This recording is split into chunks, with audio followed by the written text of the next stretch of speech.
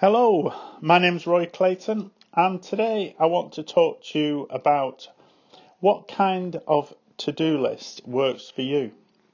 So, to-do lists help you track activities and manage your time. So, then again, what happens when your list grows out of control because they're too long or there's too many items on the list?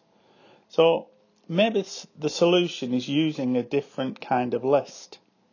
So take a look at your options for designing an effective to-do list, along with suggestions for using any productivity tools that might help you to be more effective. So these are some tips for designing a to-do list that works best for you. So firstly, limit the length.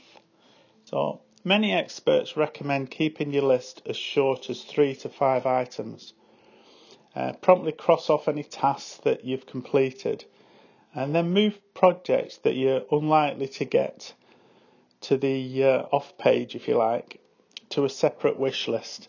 So, you've basically got a separate list then for things that are certainly not going to be finished in that day, but are likely not to be finished for a while.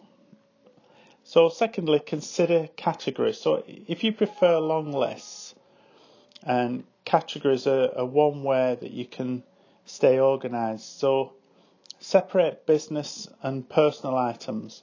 So group similar activities like shopping, reading, or making phone calls. Make sure they're in different categories than maybe the things that you need to do for a business or something like that. Thirdly, juggle timelines. So maybe your projects are interrelated with structured stages and strict deadlines. So calendar functions and colour coding, these can then help you to strategize your timelines so that things get done in a timely fashion. Fourthly, add details. So when you need more than a simple list, create a full log. So build in supplementary information like daily summaries and phone numbers or websites that you visit frequently. So add in these details and they'll certainly cut down on time and make completing these tasks a lot easier. And you'll do it better as well with the details. Fifthly, block out your time. So do you tend to waste small blocks of time? So planning your day in 30-minute increments, that can help you spot when you have 10 minutes free for filling in or checking messages. So, this will help you to analyse, if you like, where you might be losing a lot of time and where you can perhaps gain some time as well. Sixthly, choose paper or digital. So you may already know that the GTD stands for Getting Things Done. So, and there are a growing number of GDT apps to choose from. On the other hand, paper journals are still very popular too. So what matters is using them consistently. So whether you use paper or digital, or whether you use a combination of the two even, then make sure that you're consistent with what you're doing. So now I want to move into some tips for using any to-do lists effectively.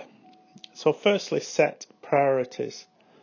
So a successful list lets you see the major responsibilities at a glance and it allows you to approach them systematically. So arrange your list so that the top concerns stand out. So maybe bold text or highlighting or something like that.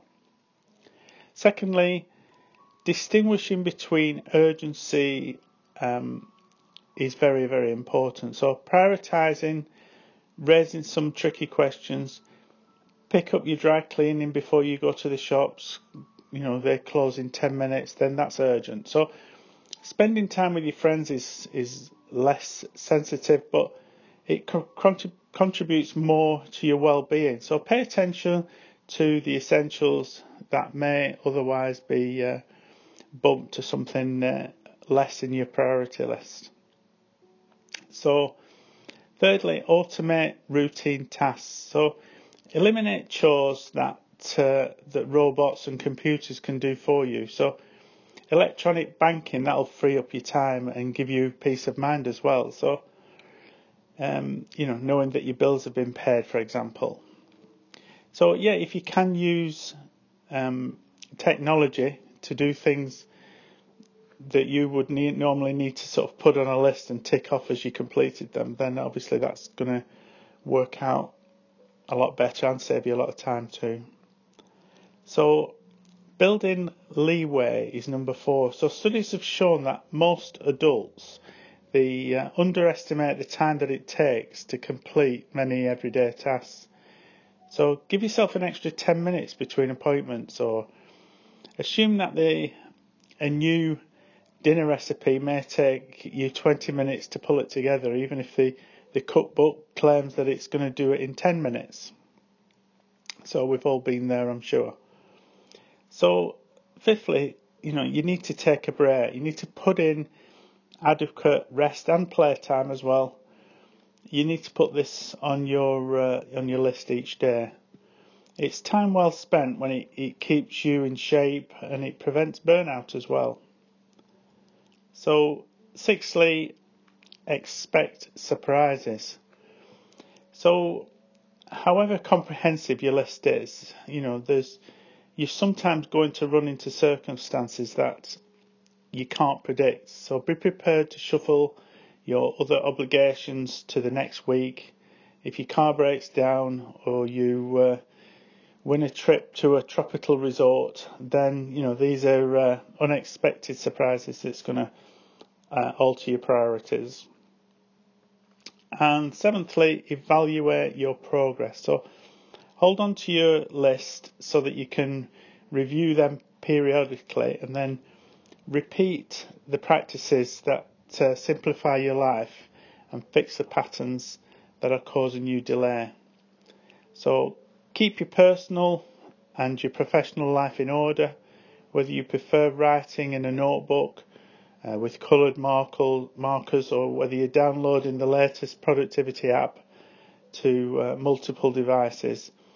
There's a to-do list that'll help you to stay on top of your game. So I hope you like that. I hope you got something from it. And thank you for listening. And we'll speak again soon. Thank you. Bye-bye.